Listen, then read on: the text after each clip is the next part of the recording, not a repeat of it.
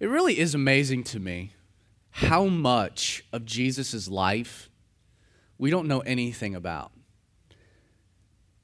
It's true. If you think about what we know concerning Jesus, what we know from Scripture with concrete certitude, we don't know a lot. We have some documentation concerning Jesus' birth. We have one story describing Jesus at the age of 12. Other than that, the first 30 years of Jesus' earthly existence is rather unknowable. The main source of our data, as you know, is the Gospels, the four Gospels, Matthew, Mark, Luke, and John, which focus almost exclusively on a 3-year ministry, a 3-year period of time of Jesus' earthly ministry that occurred somewhere, scholars believe, to be between Jesus' 30th birthday and his 33rd birthday. But even then, it's shocking. To me, it was shocking in my own study this week how little of Jesus' 3-year ministry we have recorded for our consumption. Do you realize that of the 3-year ministry of Jesus, we actually only have 1 month of actual days recorded in the Gospels? A lot of the Gospels duplicate stories, so it takes out some of them. If you were to whittle it all, that 30 days of ministry, that's all we have. That's all we have. Leaving 2 years and 11 months of Jesus' earthly ministry just as mysterious as the 28 years that came before it. Now, don't get me wrong. This is not to say that Jesus wasn't active, that Jesus worked once a month and took some time off.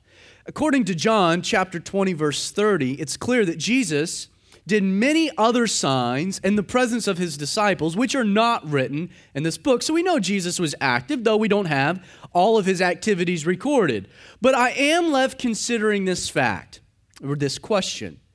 Why only provide 30 days of Jesus' ministry? The most interesting man, the most revolutionary character, the most world-altering individual we've ever seen. We only have 30. Why only 30 days of Jesus' life? Now, maybe it goes without saying, but I'll say it anyway, that the things included in the gospel narrative, these 30 days, have been hand-selected by the Holy Spirit for the reason of revealing to us the purpose of Jesus. The Bible provides us and tells us that it is the complete revelation of Jesus Christ. So we can rest assured that there's no stories left out that are really, really super important to understanding Jesus. Nothing more is needed than what we've already been given. But this also tells me something important. Because every story we have in the Gospels is hand-selected by the Holy Spirit. These 30 days that make up the gospel narrative, these 30 days of Jesus' life, the only 30 days that we have to our fingertips, demand my study and my focus and my attention.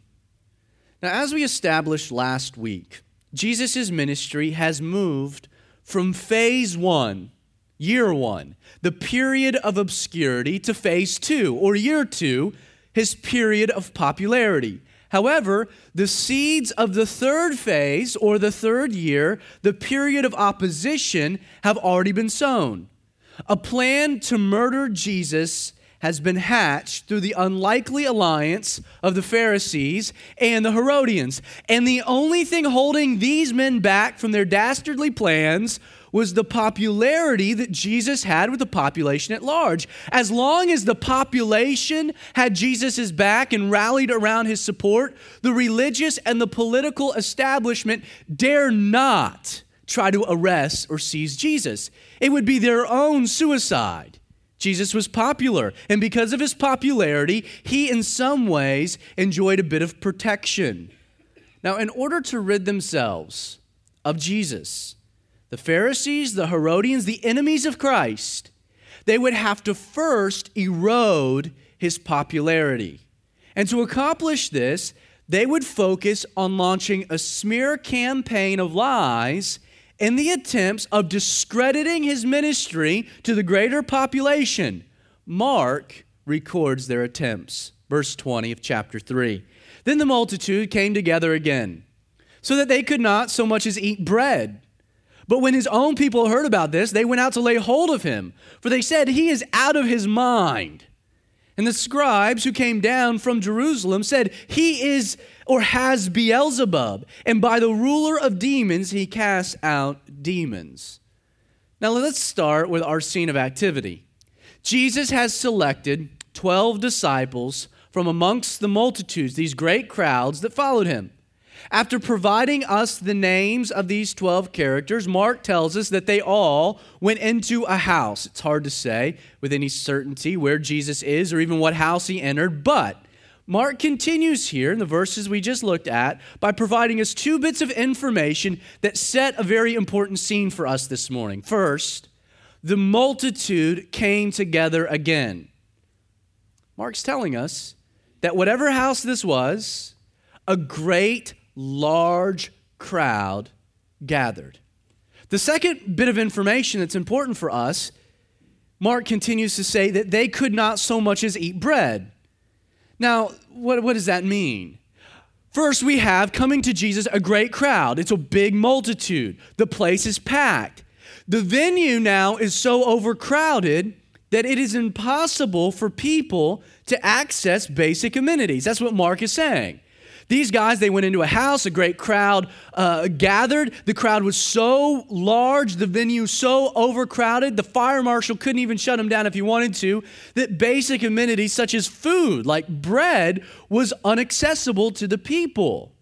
And it would be an overcrowded venue and a hungry group of people that would make for a dangerous situation that the enemies of Jesus would use for their advantage. Mark tells us that when his own people heard about this, they heard the dynamics at play. What did they do? They went out to lay hold of him. Now, don't forget, Mark is writing to a slave world within the Roman Empire. His audience is made up mainly of Gentiles or non-Hebrew people. By describing the opposition of Jesus as being from his own people, he's not saying that it was the 12 disciples or part of his own entourage that was trying to lay hold of him. By saying his own people, Mark is simply just stating that the enemies of Jesus, and he's stating this to a large Gentile crowd scattered throughout the Roman Empire. He's saying that Jesus, his enemies, were the Jews. And he does this so his audience doesn't think that this might have been an act of aggression brought about by the Romans. That could have been inflammatory. Now, the attack ads that the enemies of Christ used to try to discredit him to the population at large began. The first attack ad we see here is that Jesus was out of his mind. That's what they said. He's out of his mind. It's another way of saying, and some of your translations might even have the phrase translated, that Jesus was beside himself. The accusation is that Jesus was mentally unstable, that he was insane. More specifically, they accused him of being schizophrenic. To be out of your mind or to be beside yourself indicates that there are two of you acting as one. Think about it. You besides yourself. So you beside yourself. The idea is that Jesus had lost it, that Jesus had become a wingnut, that he had lost the basis of reality. Now, those who were opposed to Jesus, you should note they were educated, they were powerful, and they were determined to destroy Jesus. They weren't crazy. And this attack was well crafted and thought out. Sometimes we say, oh, well, that's easy to say Jesus was schizophrenic or to say Jesus was insane or say Jesus was nuts. But this was a pretty brilliant attack. It's been said the best lie is one that contains a little bit of truth to make it believable. And oh, don't we know during this political season? I'm sure that the enemies of Christ probably even hired Frank Luntz and Dick Morris to run some focus group testing on their ads' effectiveness to see if it would land, if it would settle with the people. And they concluded that the attack that Jesus was nuts was going to do well within this mob of people. And it was effective for two reasons. One, the timing was perfect. Jesus had just picked out 12 men to fill a position from a multitude of people who had turned in applications. There was no doubt that there was a jealousy component at play among the mob of people, the mob supporting Jesus, who hadn't been chosen by Jesus, that might have felt overlooked. The second thing is that Jesus had actually just done something insane. I mean, that's why the attack that Jesus has lost his mind settled well within the mob, because Jesus had done something crazy.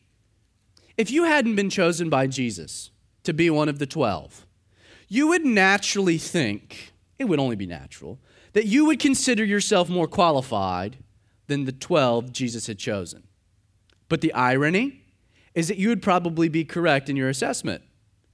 Most of the people following Jesus were probably better qualified for the role of disciple than the 12 Jesus had landed on.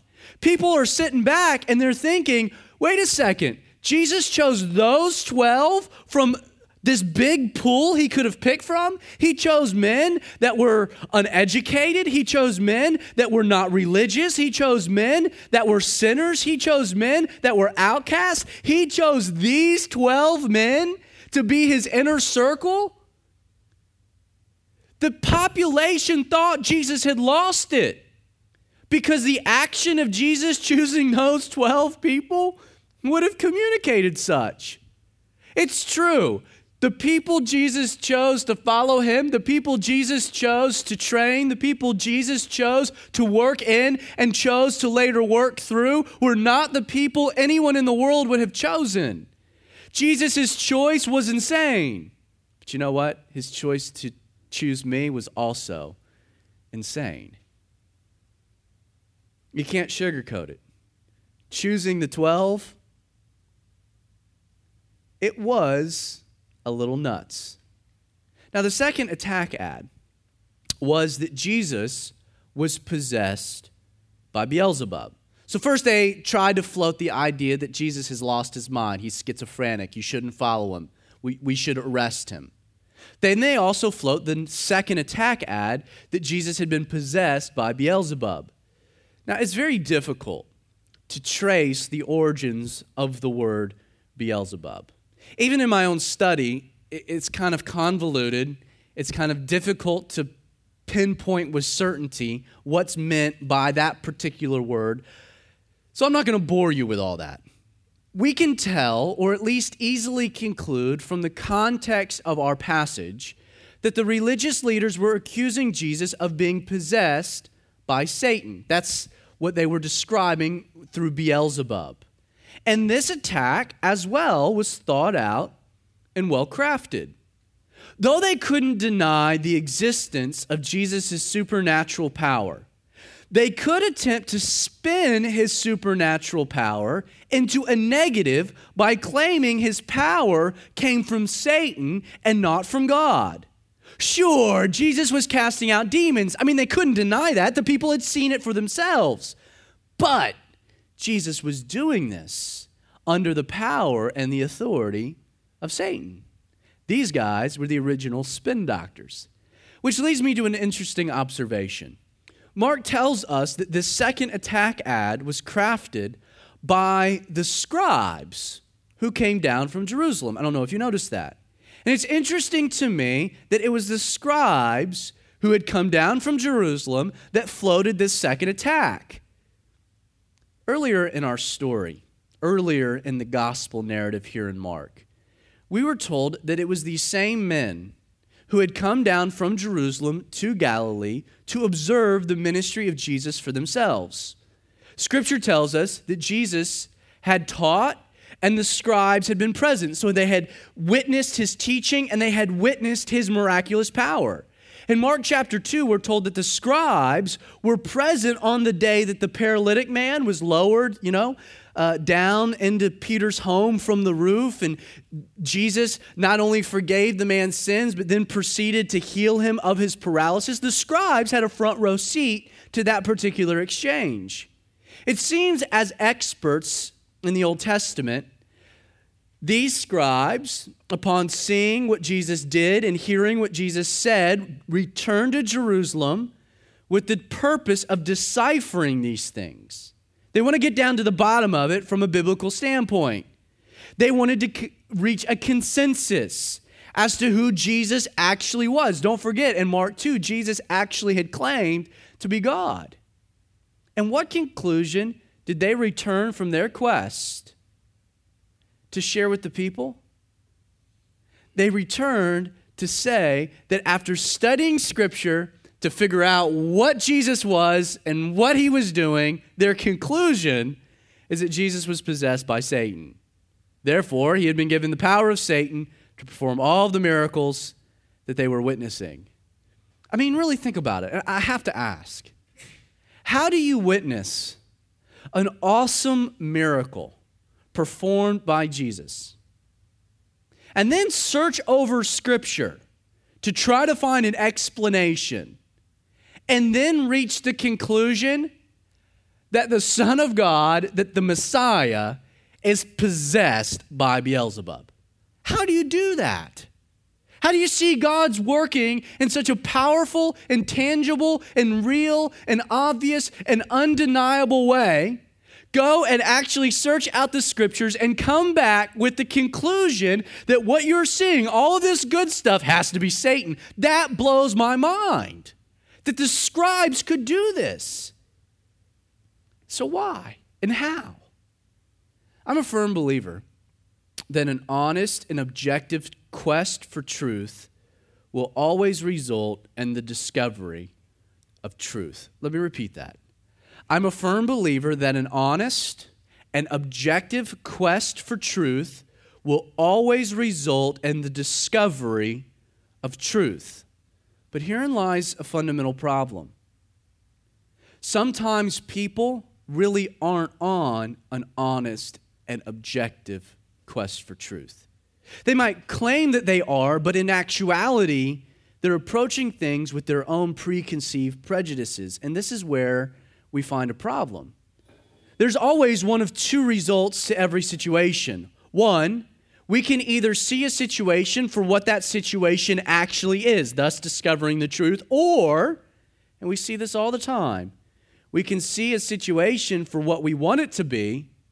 We want a justification of our own prejudices. We can either desire to really see the truth, or we can desire to simply see what we want to see. And both are attainable.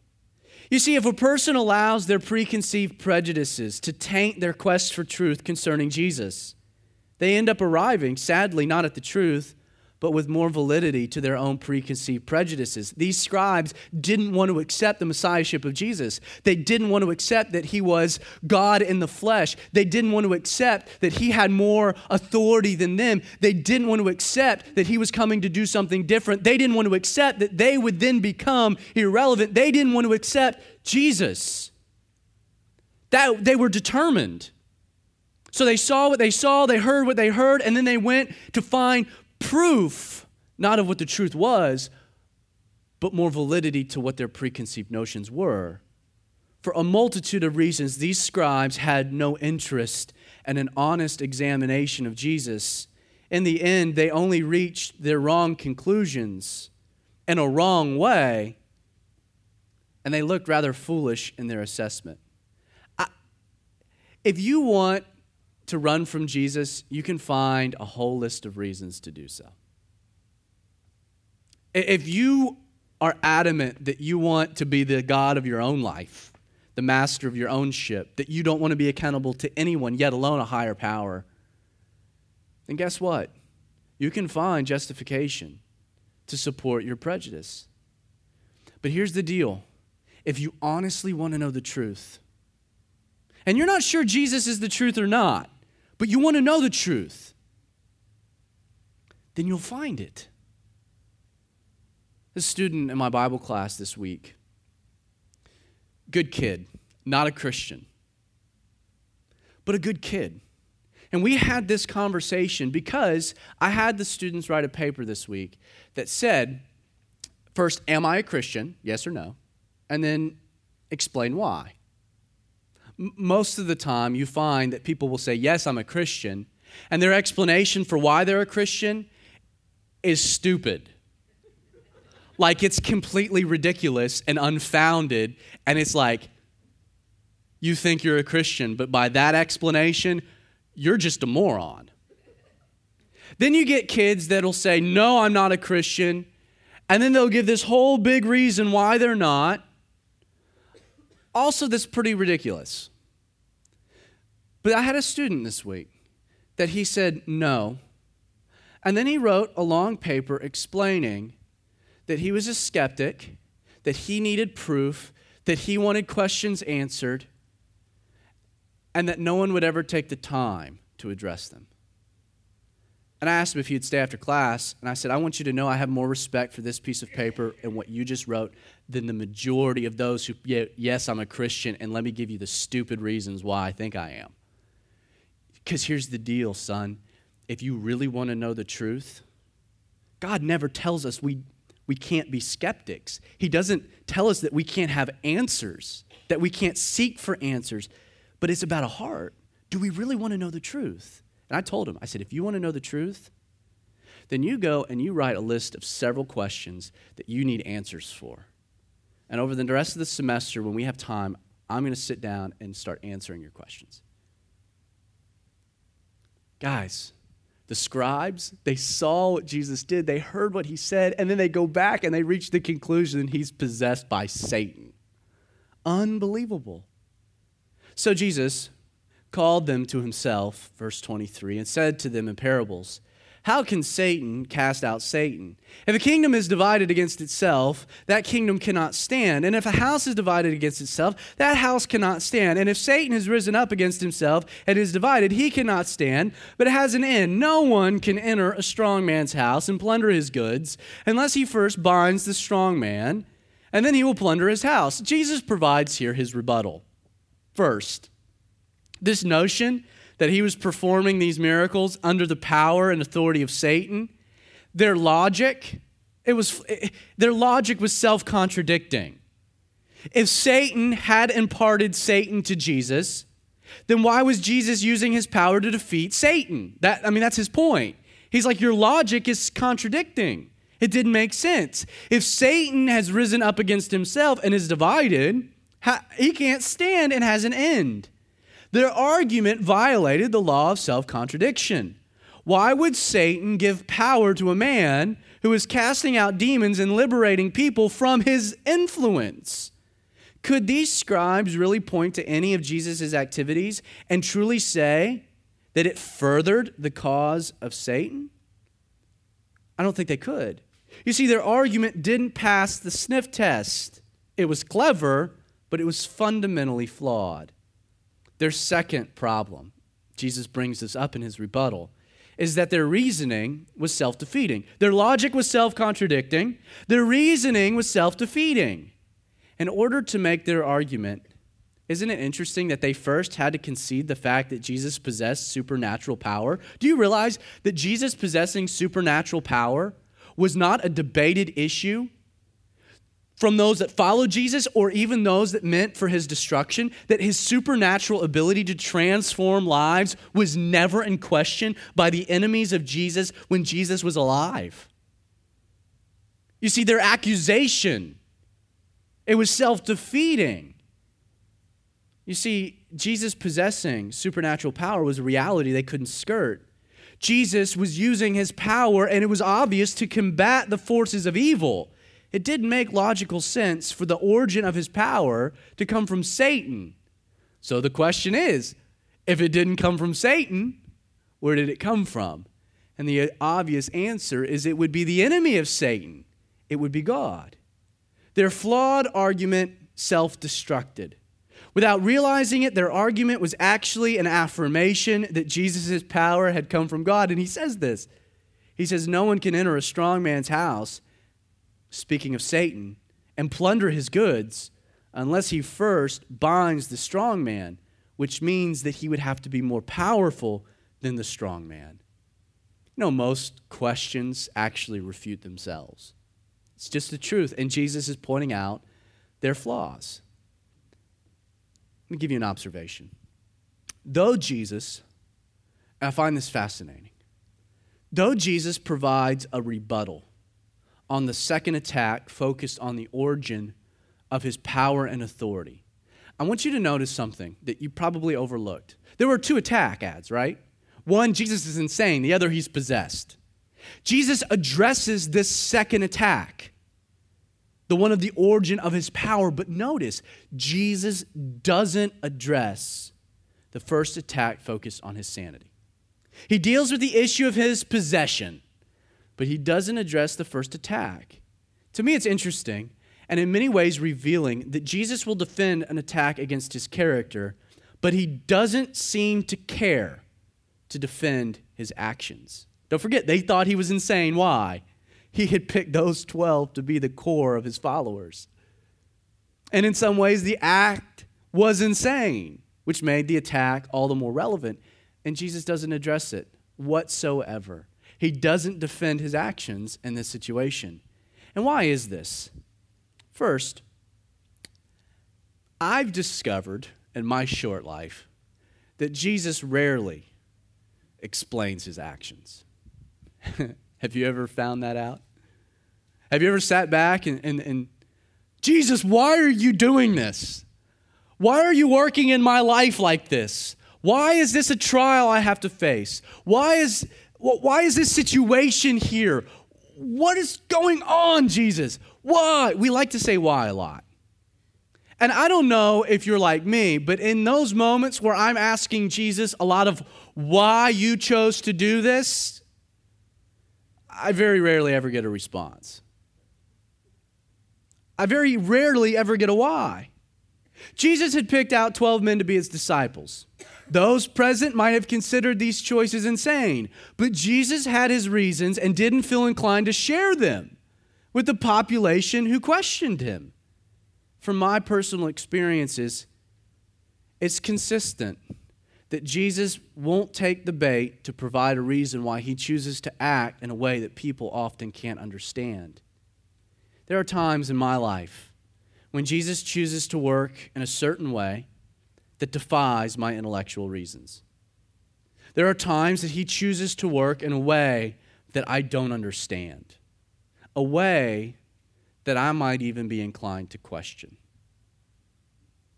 And it's in those moments, like those who opposed him that day, that I too demand some kind of explanation. Jesus, justify yourself. Explain yourself, Jesus. I demand Jesus to defend his actions, or at least explain his reasonings.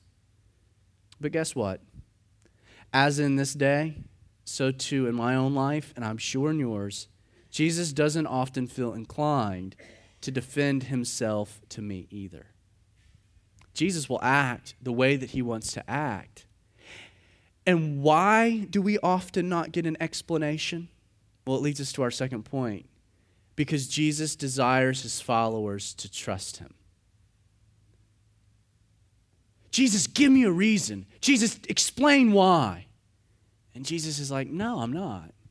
So now you have a choice. Are you going to trust me? Or are you not? Are you going to trust that I know what I'm doing? Or are you going to claim to be more wise than God? Jesus defends his character, but he doesn't defend his actions, because in the end, a fundamental component to following Jesus is one of the toughest pills to swallow. It's that word, trust.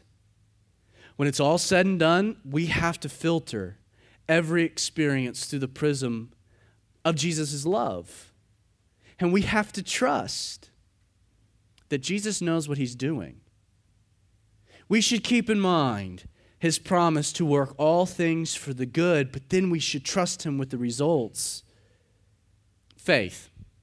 Faith might be the mechanism that enables me to obey God when God leads a certain way, but trust is the mechanism that enables me to be at peace with the results of my obedience. Assuredly, I say to you, all sins will be forgiven the sons of men, and whatever blasphemies they may utter, But he who blasphemes against the Holy Spirit never has forgiveness, but is subject to eternal condemnation because they said he has an unclean spirit. Jesus makes an interesting transition in these verses. He provided a rebuttal to the accusation, but now he's issuing a warning of his own. He provides a rebuttal, and now he's issuing a warning. And who is it aimed at?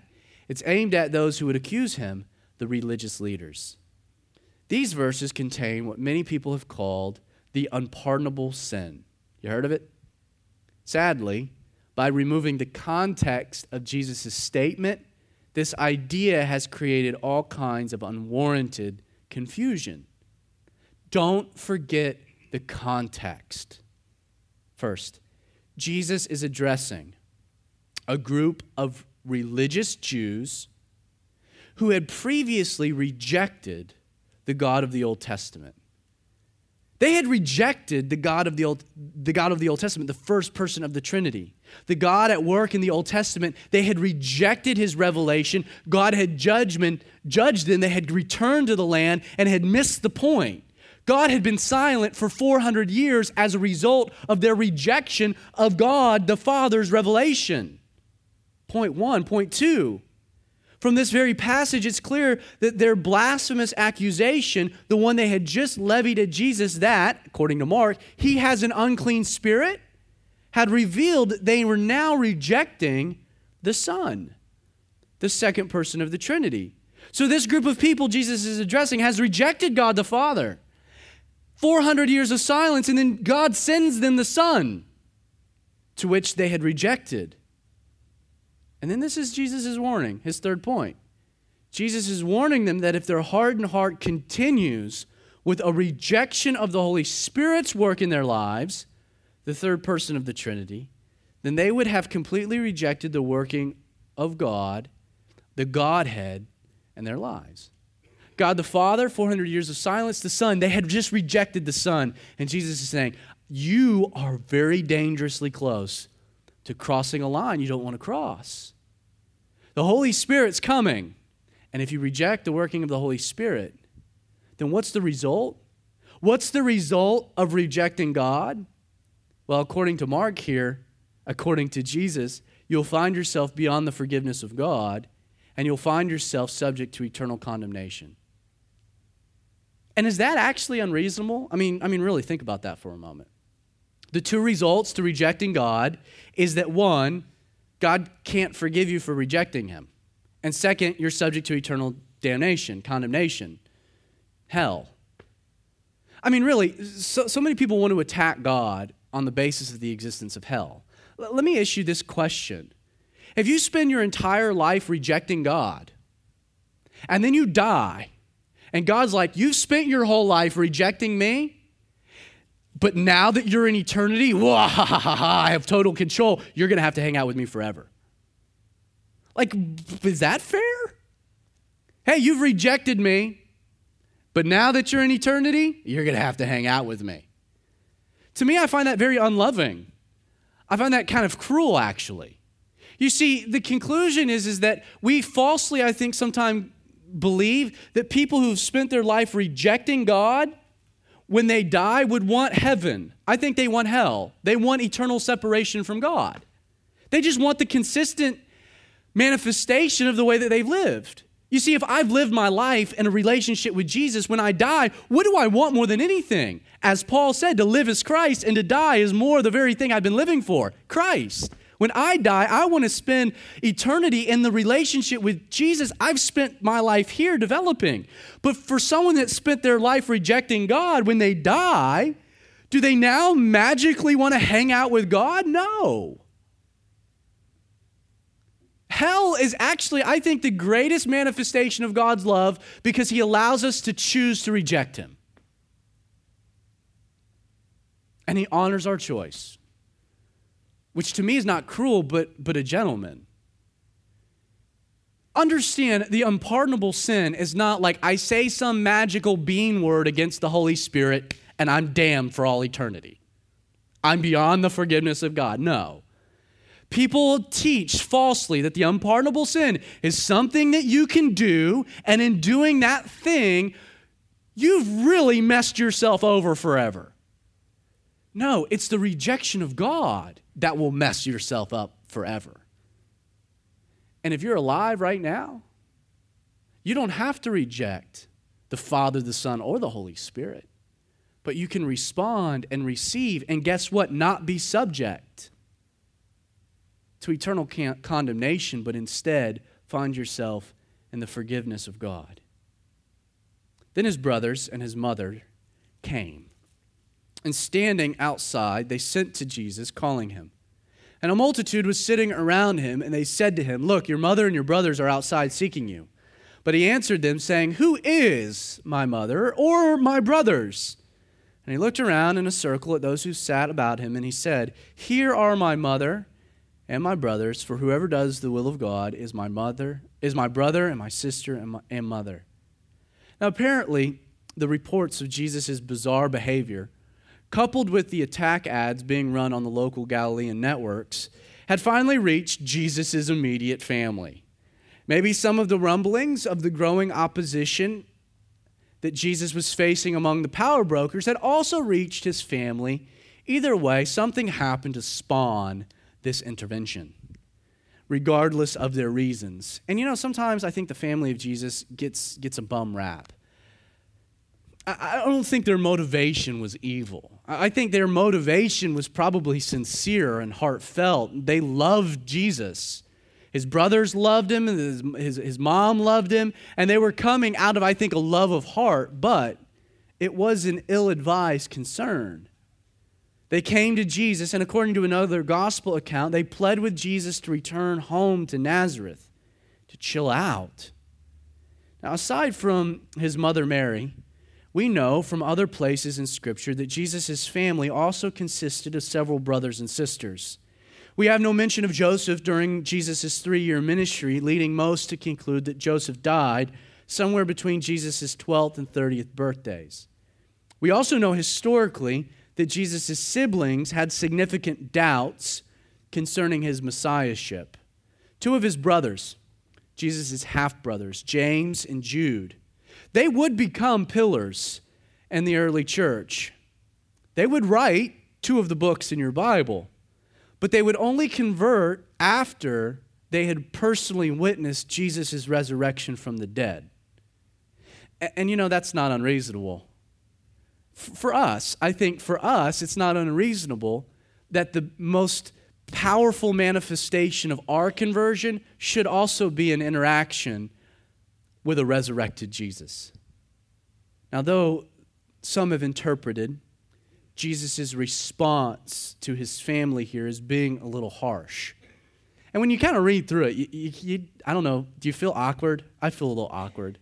You're kind of reading through this interaction, and they come in, and they're like, "Jesus, your family's here." And he's kind of like, "Who's really my family? Who are my mother and my brother?" And I could see like Mary and James and Jude kind of just standing over in the corner and be like, "No, that's kind of us," like name tag. And like really awkward. Jesus is just totally skipping over his family. I feel awkward when I read it. I don't know why. But understand that what's happening here is that Jesus is taking the occasion to communicate a lesson very pertinent to the things he's just been discussing. And the presence of his family. And so his family shows up.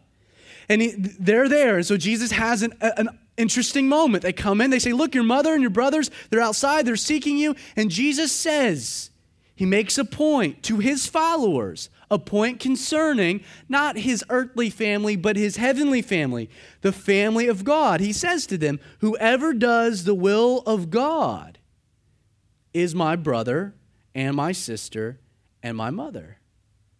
Now understand, the Hebrew people considered themselves the people of God. They considered themselves, the Hebrews, everyone present, considered themselves part of the family of God.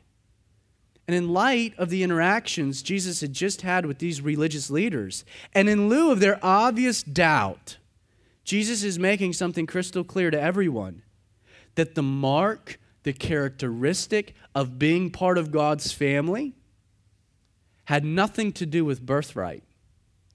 It had nothing to do with heritage. Being part of the family of God boiled down to one key characteristic, and that was obedience. My mother, my brothers are here. Yes, they're my mother and my brothers in the sense that it's heritage and it's birthright, it's blood, right? Well, we being Jews, we're part of the family of God because of our heritage and our birthright and the blood flowing through our veins. And Jesus is like, just in the same way that that you are part of my family, not by birthright, not by heritage, not by the blood flowing through your veins, but by obedience to the will of God. These religious leaders, they think they're part of the family of God because they're Jews. But they're not, because they've disobeyed, because they've rejected God's revelation.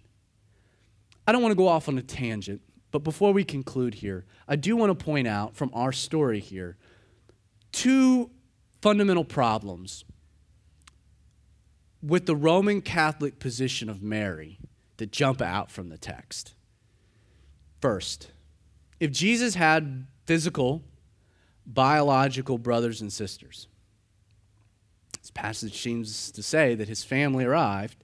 So if he had biological brothers and sisters, then how can you really believe in the Roman Catholic doctrine known as the perpetual virginity of Mary? Now, I hope I don't have to go into the explanation for how these things exactly work, the old birds and the bees. But if after Jesus, Mary had other kids that weren't given by God, but instead came from Joseph, then it's really hard for Mary to remain a virgin in the biological, even literal sense. So our passage seems to create a problem here. By the way, that doctrine was developed by the Roman Catholics during a period of history where people couldn't read for themselves. Secondly, if Mary is divine, as Roman Catholics believe, and thus worthy to receive our prayers, then her actions in our story also present a problem because they don't seem to be very godlike or consistent with divinity. She's basically coming to rebuke Jesus, telling him he needs to come home and stop doing what he's doing. Of all of the people, of everyone in Jesus' family that who should not have doubted his divinity, his mission, or his purpose, it should have been Mary. Mary was the virgin who conceived. Mary was the one who had received a revelation from God through the angel Gabriel. It was Mary who had witnessed the miraculous circumstances surrounding Jesus' birth and his early childhood. It was Mary who had witnessed the manifestation of his sinless nature as he grew and matured in direct contrast to everyone else, his peers and his siblings. Mary had no excuse for not believing, and her actions in this story become inexplicable. Now, don't get me wrong. For those of you that might have background in Catholicism, Mary was a great woman. Blessed among women, Scripture tells us. Chosen to be the mother of Jesus. Mary, you could make the case, could very well have been the greatest woman. And in many ways, Protestants don't give Mary the credit that she deserves. Sometimes we downplay Mary in a way that's a bit inappropriate. However, passages like this one fly in direct opposition to some of the notions espoused by the Roman Catholics that elevate Mary into a position I think, frankly, Mary's in heaven a little embarrassed about. She's not divine. She's not to be prayed to. She didn't have a perpetual virginity. She was a great woman. A great woman that we should look at and learn valuable lessons from. But she's not on par with God. Let me recap. We looked at a lot this morning. First, if you have yet to make a definitive conclusion concerning Jesus this morning, if you've come this morning, please know, may I remind you that an honest and objective quest for truth will always result in the discovery of truth.